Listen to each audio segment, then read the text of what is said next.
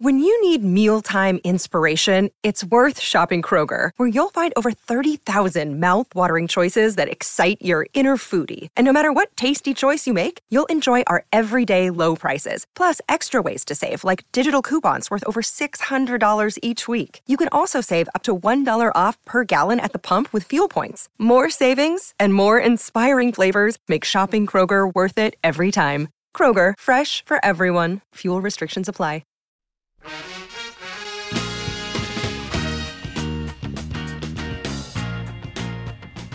And welcome everyone to Rock M Radio. This is the beginning of a brand new episode of Dive Cuts. We've been here for 6 seasons. This is your 34th episode of season 6, and of course we're here to talk about your Missouri Tigers. I am your host, Sam Snelling. If you're watching on YouTube, you can see me on your left. Please take a moment to hit the like button below, subscribe if you haven't already, so we can help this channel grow a bit. With me, first time in a couple weeks, from the plains of Indiana, Matthew J. Harris. Matt, how are you? I'm running out of bigs to watch, Sam. I think it only took 7 weeks, but I think we've done it. I think we've run out of bigs for me to watch or research. But yes, so last week you were not on the pod. Matt Watkins was on the pod, and we talked about the possibility of West Virginia transfer Jimmy Bell. A lot of people seem to think, including us, that it was heading in a direction of a Jimmy Bell and University of Missouri marriage. One problem, he had a layover in Starkville and stuck it out. He just stayed there. He didn't come. He didn't leave. So no, it's a small and inviting community in Starkville. They do have some nice little charming places to eat downtown. The campus is pretty compact, and the Hump kind of has that nice throwback vibe to like 1975. So it's fantastic. I could see if you landed in Starkville, why would you leave? Why, if you've done time overwhelmed. Just overwhelmed with the silence of Starkville. But no, it's, I think you and I both had mixed emotions about the decision. If Jimmy Bell had committed to Missouri, what that would have meant and the implications of it. I think everyone knows that, Missouri could very much use, some support in the front court. It could use a proven big. But then I think, you're at the, counterweight of, is this person, going to match, what you need? And realistically, now we're 6, 7, 8 weeks into this transfer portal season. You don't really get to, parse those fine distinctions. It's sort of, can this person supply the base, requisite need that you have, which is to rebound and give you some minutes defensively. So was Jimmy a perfect scheme fit? No. Was, Jimmy going to be able to, I think, supply them some of the things they needed? Yes. But I don't think, and I don't think anyone, at our site or even in the fan base thought this was like a seamless fit.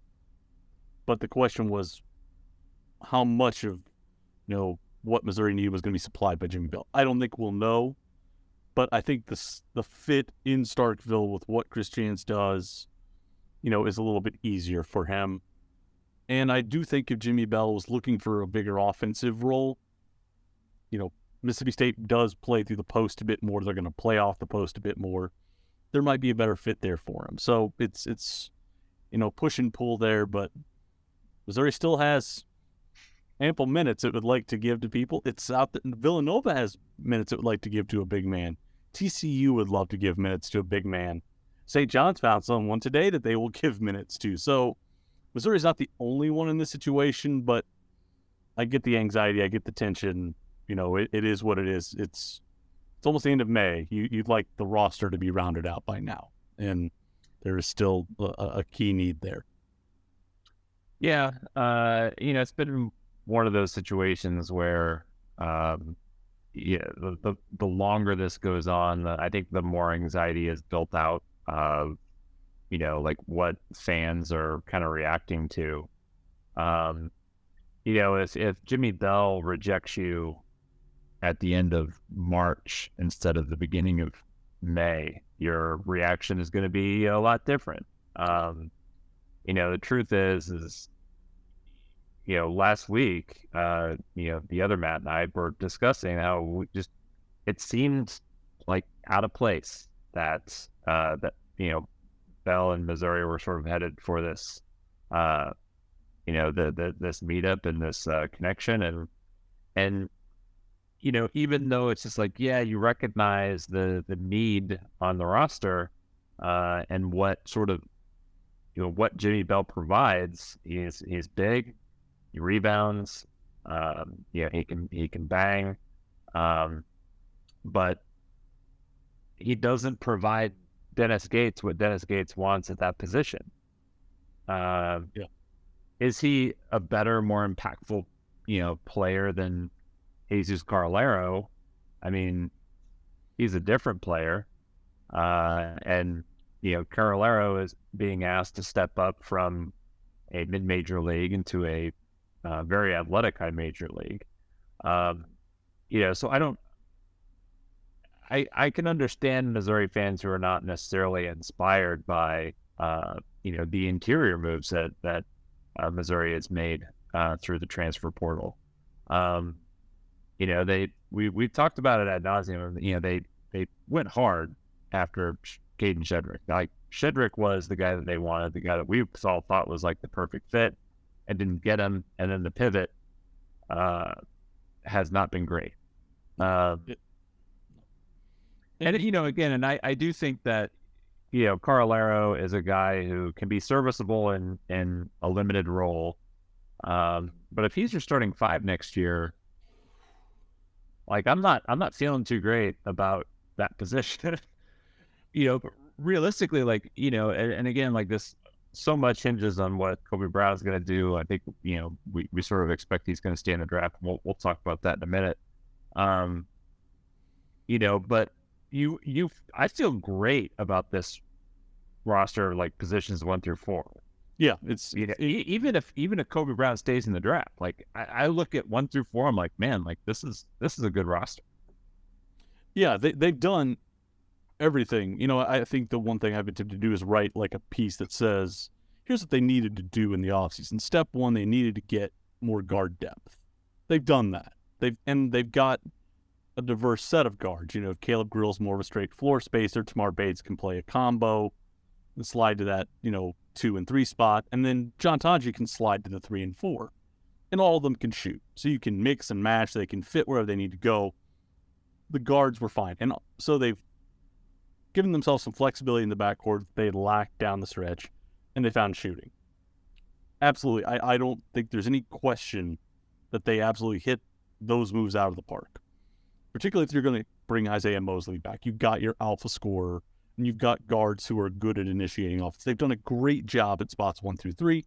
4 is going to be a little bit tricky if Kobe Brown doesn't come back.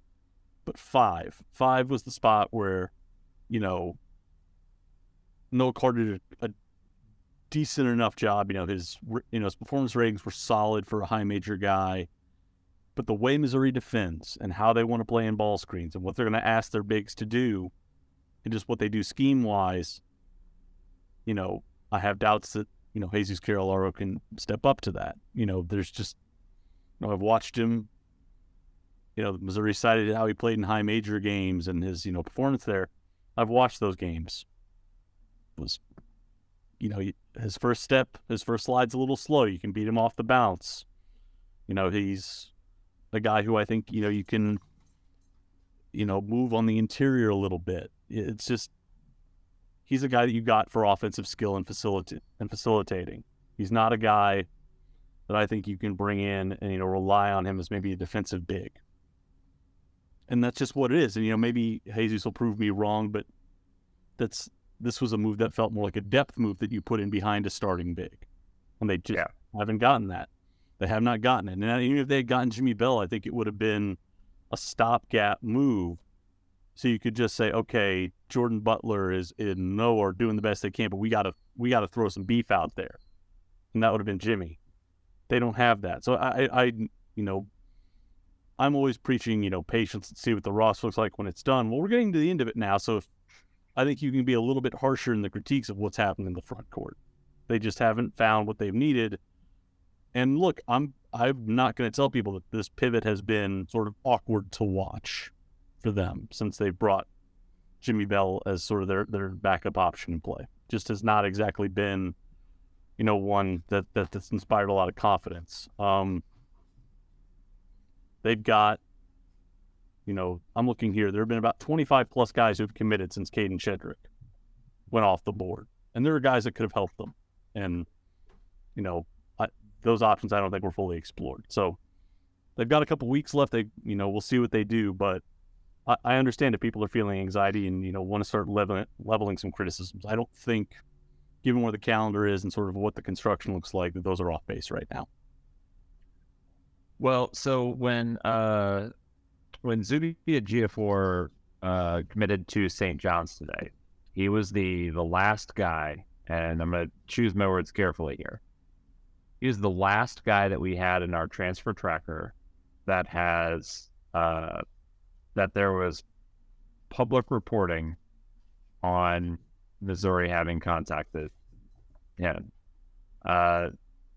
Ejiofor committed to St. John's, Bell committed to Mississippi State, Elijah Hutchins Everett, Austin P. transfer committed to Seton Hall, Jamarian Sharp ended up at Ole Miss, Caden Shedrick to Texas, Gramike to Gonzaga, Jesse Edwards to West Virginia, Khalil Ware, Indiana, Easton Mustafa to TCU, Micah Hedlogton went to Florida, Fardaz went to Cal, Eddie Lampkin to Colorado, Isaac Trout to Creighton, Peyton Sparks to Indiana, and then the last post that we have is Carolero to Missouri.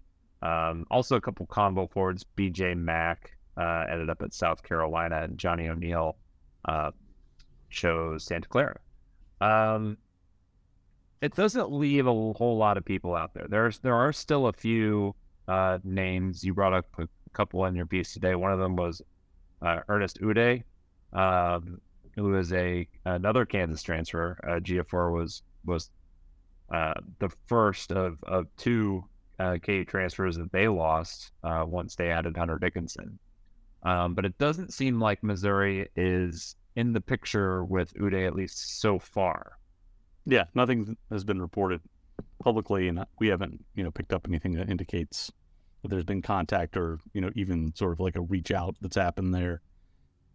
I mean, realistically, I said today that I said yesterday there were probably 10 to 15 names that, you could reasonably look at. Well, that has changed. From the time that I sent that, we saw that, I think Musa Cisse came off the board, Naheem McLeod, a guy who was kind of at the lower end of that spectrum, came off the board, and Ejiofor came off the board. Connor Vanover is, probably the next guy that's a mid-major transfer that you can look at. We remember well. Jeremiah Tillman abused him a little bit.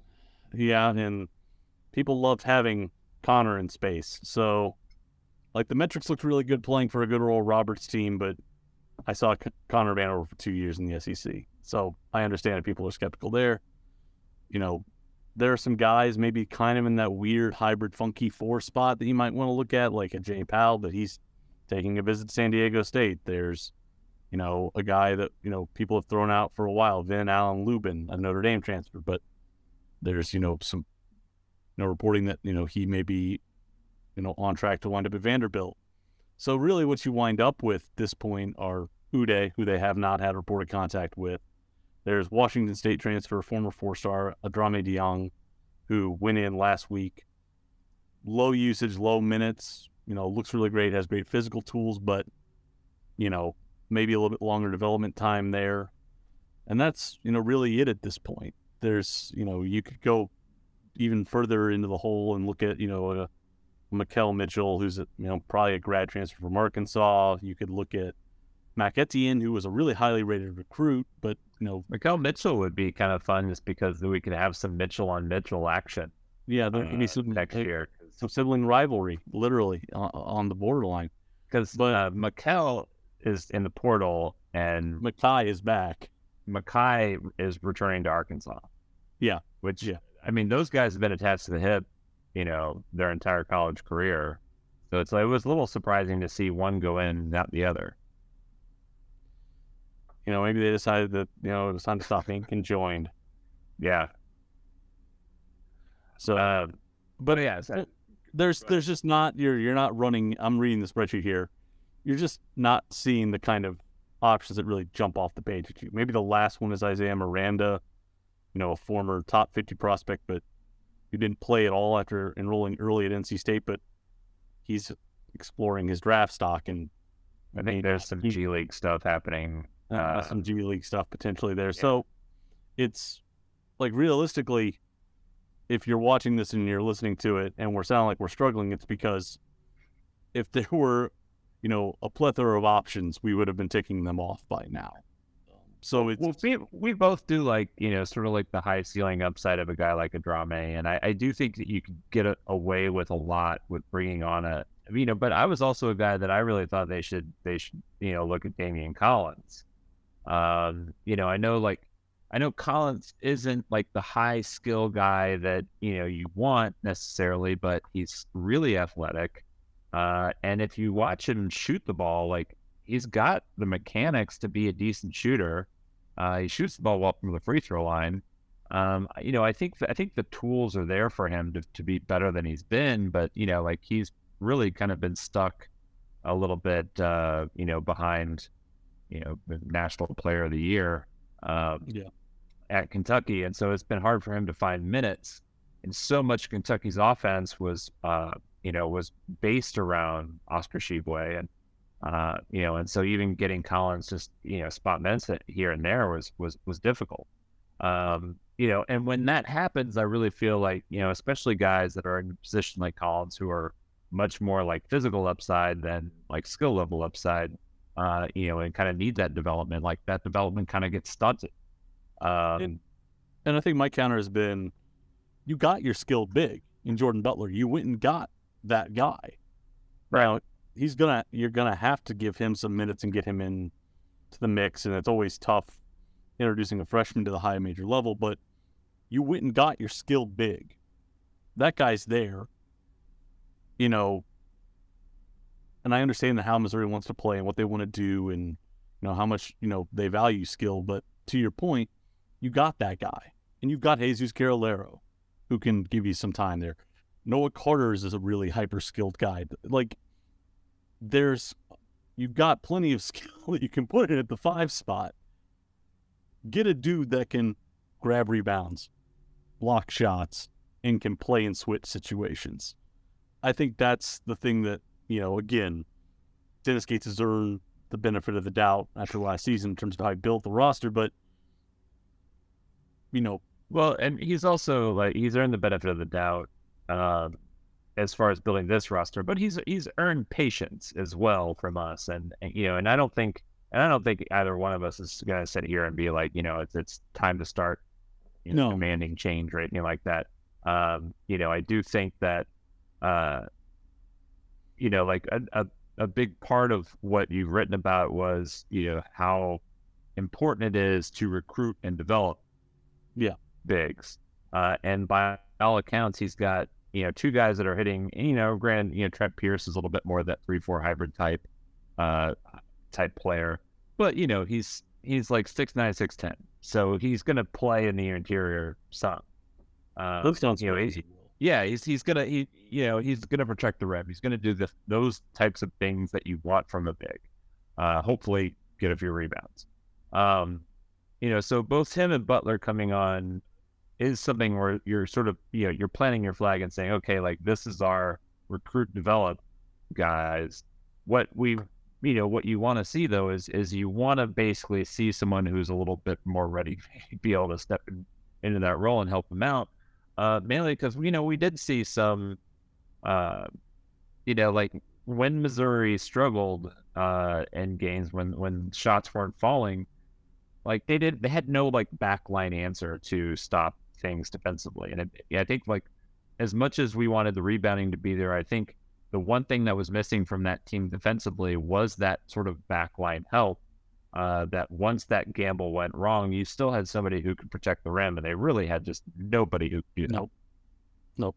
Didn't have anybody. And this is like we say, compromise. I don't think Dennis Gates is compromised in how he's built this roster at all. I look up and down the 13 guys that are there, right now, and it looks like a Dennis Gates roster. But you need to play the way they want to play defensively and to do what they want to do in terms of, ball screen coverages, in terms of how they play in passing lanes. You need a guy like a Damian Collins who's a freak athlete, who can protect the rim, who can rebound, and, at a very minimum can be a lob threat for you. Having that one guy on the roster doesn't mean you've compromised, your sort of aesthetics and your sort of stylistic preferences. You just know that in the SEC, it's a league that's a downhill league, and the plays are decided at the front of the rim. We know this. It's not a league where shooting is big, their skill's not as great. It's guys want to get in the gap, play straight line, and go to the rack. You need a guy there who can at least rotate over, or at least be an anchor at the restricted area. Missouri doesn't have that right now. They just don't have it, or at least a proven option there. And as we've said a couple times now, I think it's proven they don't have that. But you look around, there's not a lot left, and time is waning. So we'll see what they can do. But at least as we see here right now, I understand why people are fretting, because it's not looking like a really great situation. Well, and also as I don't know if this is so much of a defense of some of this is, it's difficult to know. Like, I think we feel pretty good that, the issue with Jimmy Bell was not NIL related. If Mississippi State was willing to give him more than what, rumors were sort of circulating that Missouri was offering, then by all means, Jimmy, get your money. But they by all means gave him a very, very solid offer. And I think that's been the sort of, again, a push and pull on our end is, we occasionally hear what numbers are, or, somebody like Shirley Donovan will say, I'm hearing it's a money issue for Missouri where it's breaking down. And if that's the case, so be it. Missouri's got to manage its budget, and, it's got to keep some in reserve, because if it wants to bring Kobe Brown back, it's going to take, even if you get a two-way deal, a two-way deal next year's probably $550,000. That's what you're going to have to, that's the floor for what you're going to do to potentially get him back. If bringing in Jimmy Bell compromises your ability in any way to bring back Kobe Brown, then I'm not paying for Jimmy Bell. But I do think, if you even want to go back to Caleb Love, Caleb Love loves to play inside ball screens and play in zoom action. What does Michigan run a lot of?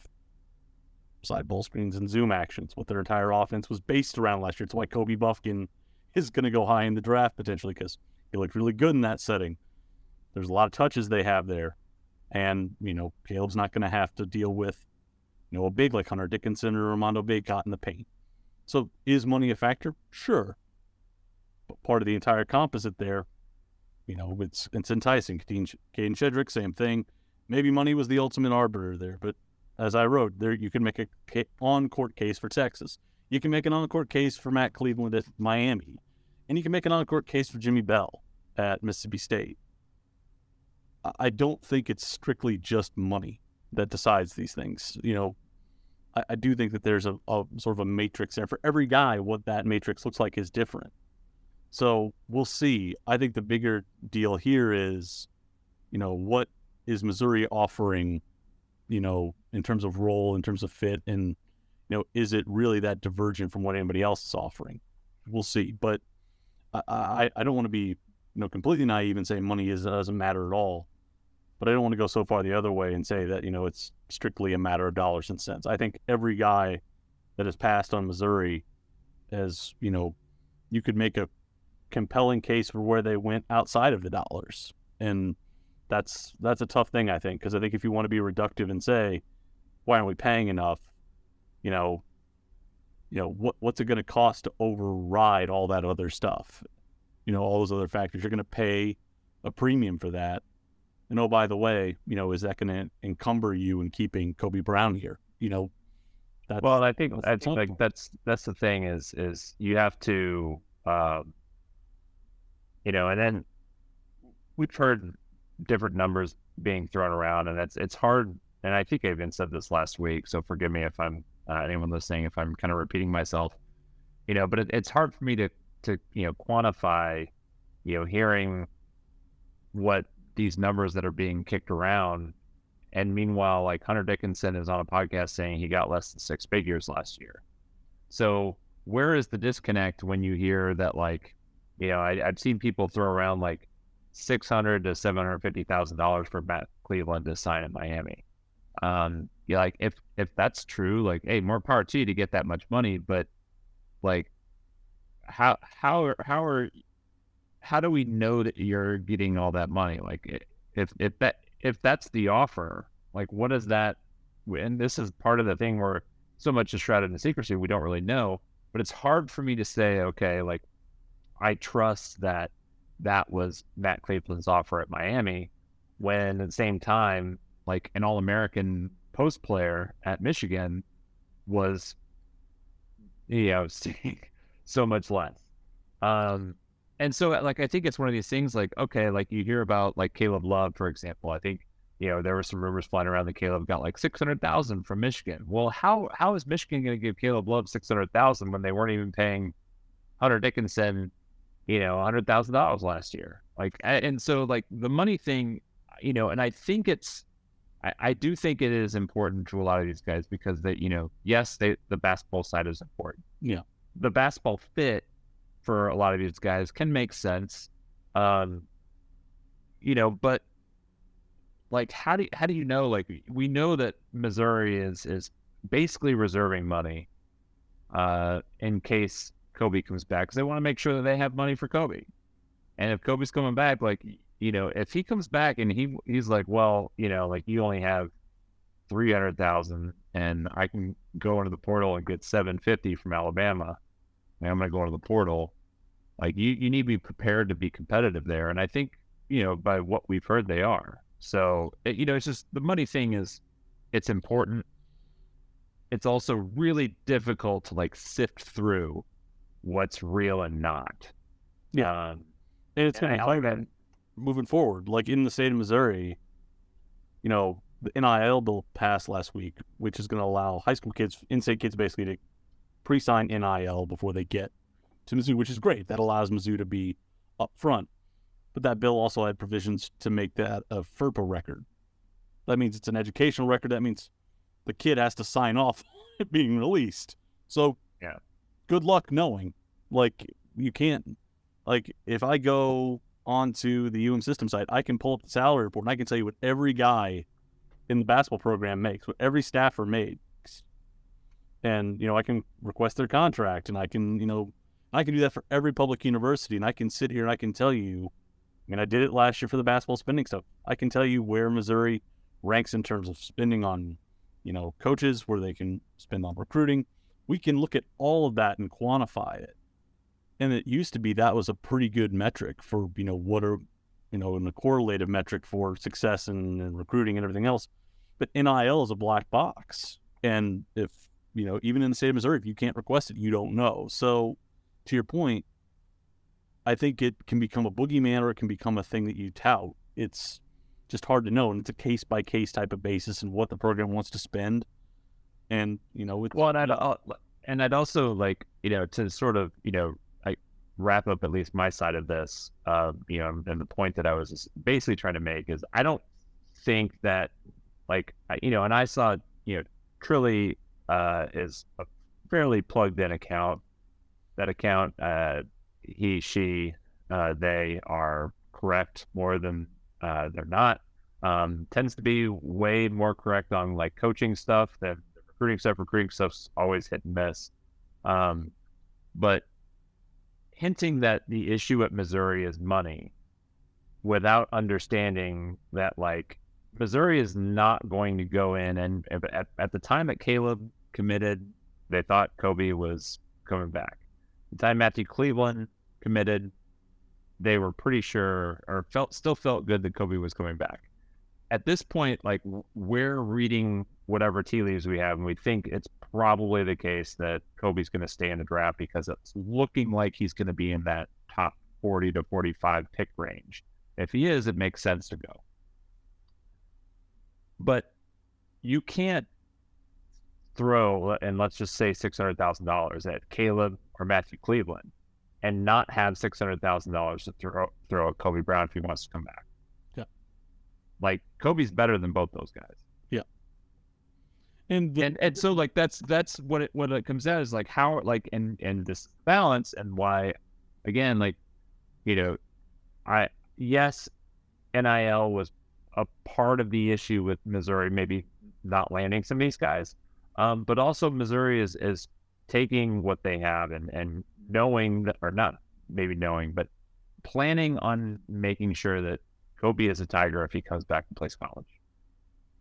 The other factor too, and this is the last one I'll wrap up with, when I was going to wrap up with, is as this is a labor market, and scarcity will drive demand, which will drive price. You know, $300,000 on April 1 can buy you something that maybe you can't get on May 1, which you can't get on June 1. Because, look, every guy that's a big right now that's semi-competent can look around and go, Missouri needs me. They have leverage. You know, it's different, you know, when you go in on the portal and there's on, you know, March 25, and, you know, I've looked at it, there were 30 or 40 bigs you could have looked at and said, all right, we can try and sift through it. Like I said, now there's 10. Like, those guys now have more leverage. You know, if they come in, they can say, you know, look, TCU needs me. Villanova needs me. What can you do for me? And then you get into that trade-off situation where it's, okay, is this going to impede us in any way from keeping Kobe? And I think the hard part for, I think, you know, Missouri fans to understand is maybe, you know, my perception has always been Missouri's a middle-class program. If you were to look at, you know, just even what TSF gets compared to other institutions or other fan, you know, or other booster groups, it's kind of middle of the pack. Missouri, as an alumni base, is kind of middle of the pack. It's just a really hard situation where what capacity does your fan base have to go in and do this? And that's not saying Missouri's broke, but it's relative to everyone else. What can you do? So I think it's complex and that sort of thing. Whereas you know, we'll see what they do. We'll see what, you know, the collective is able to get going in the next couple of years. Maybe this changes. Maybe this lights a fire under people and they want to give more. Maybe you're watching this and, you know, maybe it allows those folks to have a more compelling argument. But, you know, it's May 15.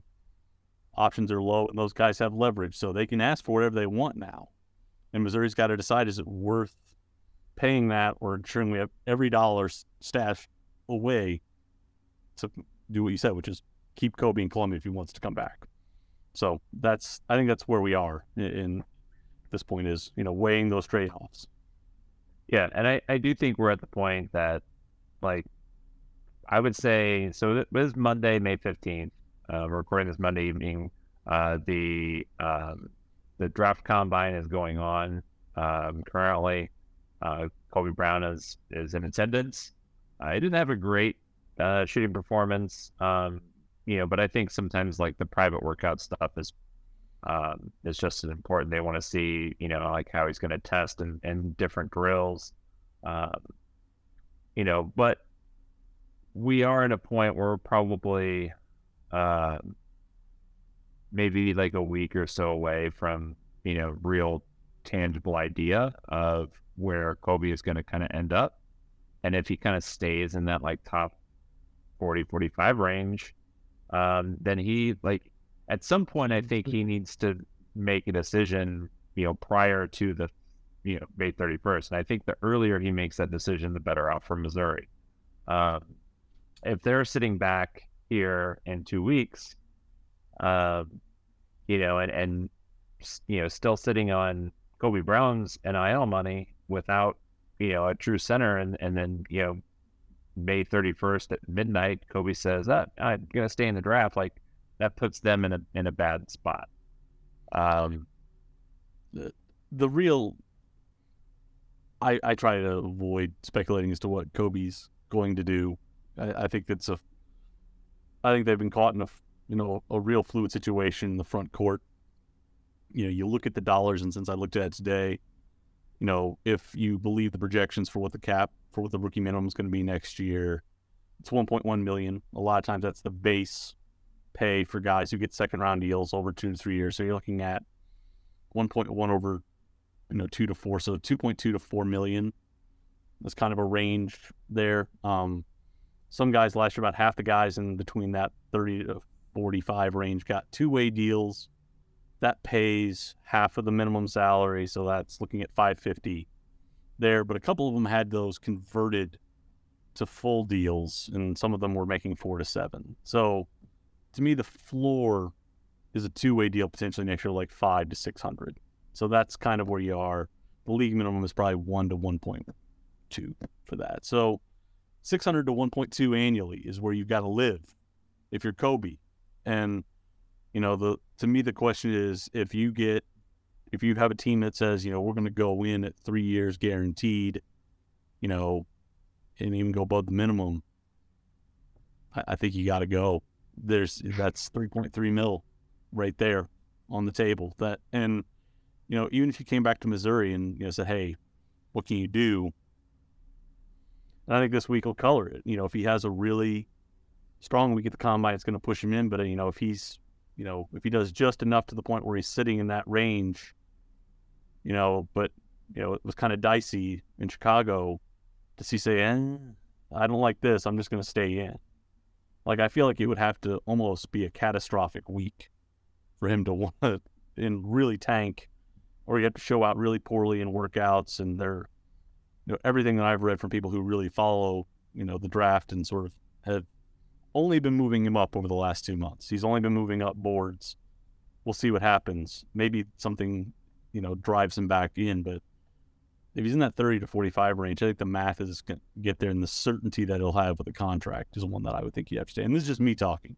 I think you would have to look at that and say, love MU, love what I did there, but the economics of this just don't do it. $2 to $3 million is $2 to $3 million. And even in the age of NIL, like, we aren't seeing that kind of money thrown around, at least guaranteed. And I think that's another thing with a lot of this is a lot of the NIL stuff, that tends to be like, oh, well, you could make up to, not, yeah, it's not guaranteed base salary. And I think that's going to be something to monitor moving forward, is what schools are able to guarantee money up front, can say we are liquid to this point, versus other schools that said you could get up to this amount. So maybe Missouri can say up to, but another school can say lock stock, you'll have $500K. We'll see, but I get why people are edgy, but there's a world, like you said, where 2 weeks from now, where they don't have a big and Kobe decides to stay in, and you bet on that roster construction model, and it just didn't hit. You did the work in the backcourt, but the front court is looking a little bit more hollow. So we'll see what they do, but I get the anxiety and I get the frustration folks are feeling right now. It's not going to be a fun 2 weeks to sort of to bide your time and wait.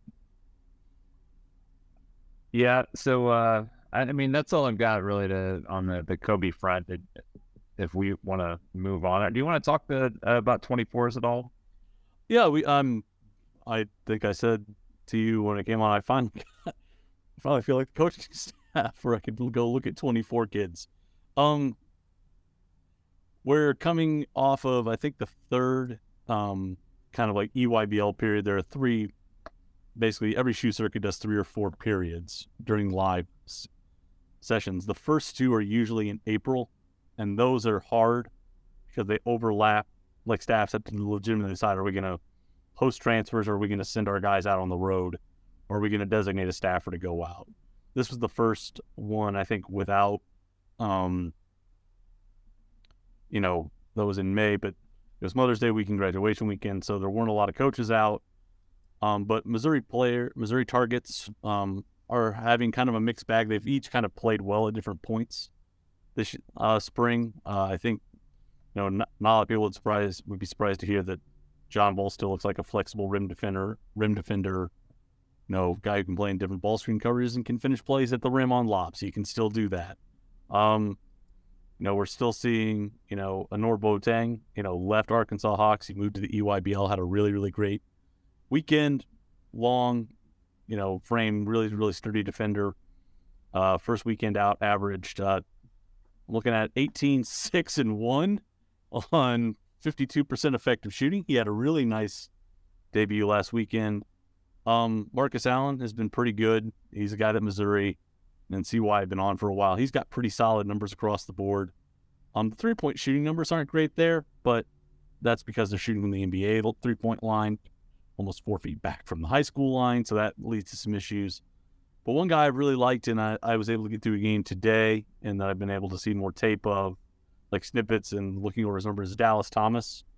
He's a guy, 6'9", Slim Thomas out of Little Rock Parkview, named Missouri into his top 5 or 6, I think. Top 5. 6. Top 6, yeah, top 6. All Tigers and 1 Razorback. Yep. Having a really nice spring, putting up 10 points, 3 boards, and basically an assist and a half in 32 minutes. That's how long UYBL games are. But he's doing that on only 17% usage. He's got a really nice assist-to-turnover ratio, and the BCI that we use, I apply to players here. He's at 3.5, good shooting numbers. He's had a really, really solid spring so far. Hyper-skilled guy. Has fallen a little bit in the rankings. I think he's a little undervalued, but he's had a really nice spring. And another guy for BBE, Jordan McCollum, kind of in that 100 to 120 range. Again, low usage kind of guy, kind of a weird, funky hybrid. He's had a really nice spring there. So, those are the guys I would sort of say, I think if you're looking into the future for kind of the front court, you can feel really good about what John Bull, Dallas Thomas, and Jordan McCollum have done. And Honor Boateng looks, again, like a potentially really hyper-physical wing that they would want to get on board. So I'll know more when I watch tape, but it was nice to sort of look at numbers and go, oh, guys are doing what we thought they would do. And we're not going to talk about the 2025s. We're going to stay away from 16U for now. I haven't. Yeah, and I did. I imagine they'll probably kick out some 25 offers over the next month or so. But I did kind of cover who I think we all believe is the main board guys that they're looking at for the 2024 class. Honor Boateng, I think, is kind of the guy that they like a lot. Thomas, Stevenson, Jaron Stevenson, they have had to campus as well. So there's really not a long list of guys. I feel like this is where they think they're going to have a really, really good recruiting class. It's going to be on the smaller side, 3-4 guys top. They put in the legwork. And I think they've zeroed hard in on the guys that they want. So it'll be interesting to kind of see how things go the rest of the summer. But I think you like where they're at. I like where they're at. And I think their philosophy is matching up with the guys they're sort of pursuing. Thomas kind of flashing that he's really kind of becoming a much better outside shooter is promising, because he is sort of a guy that he's a guy that we know that they liked a lot early on, and it's always tough with those Arkansas guys because a lot of them kind of grow up wanting to be a Hog, but Thomas is kind of in that range where Muss really hasn't prioritized him yet. He's kind of prioritizing, higher ranked guys. And then you see every year him kind of dipping into the portal. So it'd be interesting to see if they can get, him or Boateng out of Arkansas and signed. Yeah, interesting there. John Bull cut his list down last week to 8. I think a lot of people there. I think Bull's going to be an interesting case because, the skill is going to come way later with him. This is a staff that, if you look at who they offer and if you look at who they've sort of pursued in the portal and, even at the 5, I think, they really, really value skill. And I think Dallas Thomas is a guy that, to me, he's kind of an archetypal take for the staff. Big, he is long. He's going to need some weight, but there's some skill, there's some polish there. Maybe not the same kind of freak athleticism that you would see from guys in the top 50, but you're going to get some skill and some polish there. Is that a guy they're going to take? John Bull is, got, the chassis to go out and be a really, really good player. You're just going to need some time there. Is that, a guy they're going to want? Jaron Stevenson, to me, I think is sort of the guy they prioritize because you can see the skill, a little bit more skill and advanced sort of development with him. The jumper has not been quite as great this spring for him, and I think he's trying to show that he can stretch the floor a bit, and it hasn't quite panned out yet. But I think his mechanics look really good, though. Like they look really good. Like that's the thing. If you watch John Bull shoot the ball, like you understand why he's not shooting the ball that well from like the free throw line. But if you watch like Stevenson shoot, like he's got a promising jumper, and I think that's a guy with a jumper that it's gonna develop. Yeah, it's the same thing with Dallas Thomas, a little bit with Jordan McCollum. So I think you sort of stack it that way. Like you have Stevenson's right here in your top 30-ish guy, your mid like 70 to your 50 to 90 guy is Thomas, and then that sub 100 guy is Jordan McCollum. So if you're sort of looking and staggering down the list, that's the way to go. And then you got Honor Boateng in there at a wing, who's I think probably a little bit more of an offensive threat. I think of Marcus Allen. He's getting better, but he's sort of carved out a niche as a defender, rebounder, kind of play finisher type. So that's sort of the best way to sort of think about it is you got 3 or 4 different kinds of bigs. You've got a slashing finisher in Boateng, and then you've got kind of a more of a defensive oriented big or guard in Allen. And really, it'll be interesting to see what they do at the point and combo guard spot. I think when you wrote about it, it was sort of a little bit muddy there, what they're going to do with that position. But you can find ball handling and secondary creators in the portal. So maybe they just go out and do that next year. And they've got Anthony Robinson on the roster that they can develop. So we'll see. Anything else you want to head on before we get out of here? No, just if people want to take any sort of medication, it's going to be fine. There's going to be a roster. We're going to watch it. We're going to see what they're going to field the basketball team next year. And they got 13 people. They've got enough scholarship. They can give a scholarship to everybody. So they've got a team. I'm happy 1 through 4. Did you see the tweet that was circulating? I think Aiden Shaw retweeted it, him like dunking on all kinds of poor guys at the gym. Oh, he's at 90-10 training, and those poor helpers are getting absolutely. They're getting yammed on. I really hope Peter's patient. There was one at Aiden is an A+ athlete, and that was never in question. But it's sort of funny, like he is working on his game. It'd be great if he takes the lead, because there are few people who can get up like that dude. Let's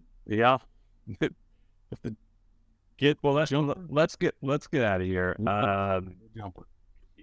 So we've got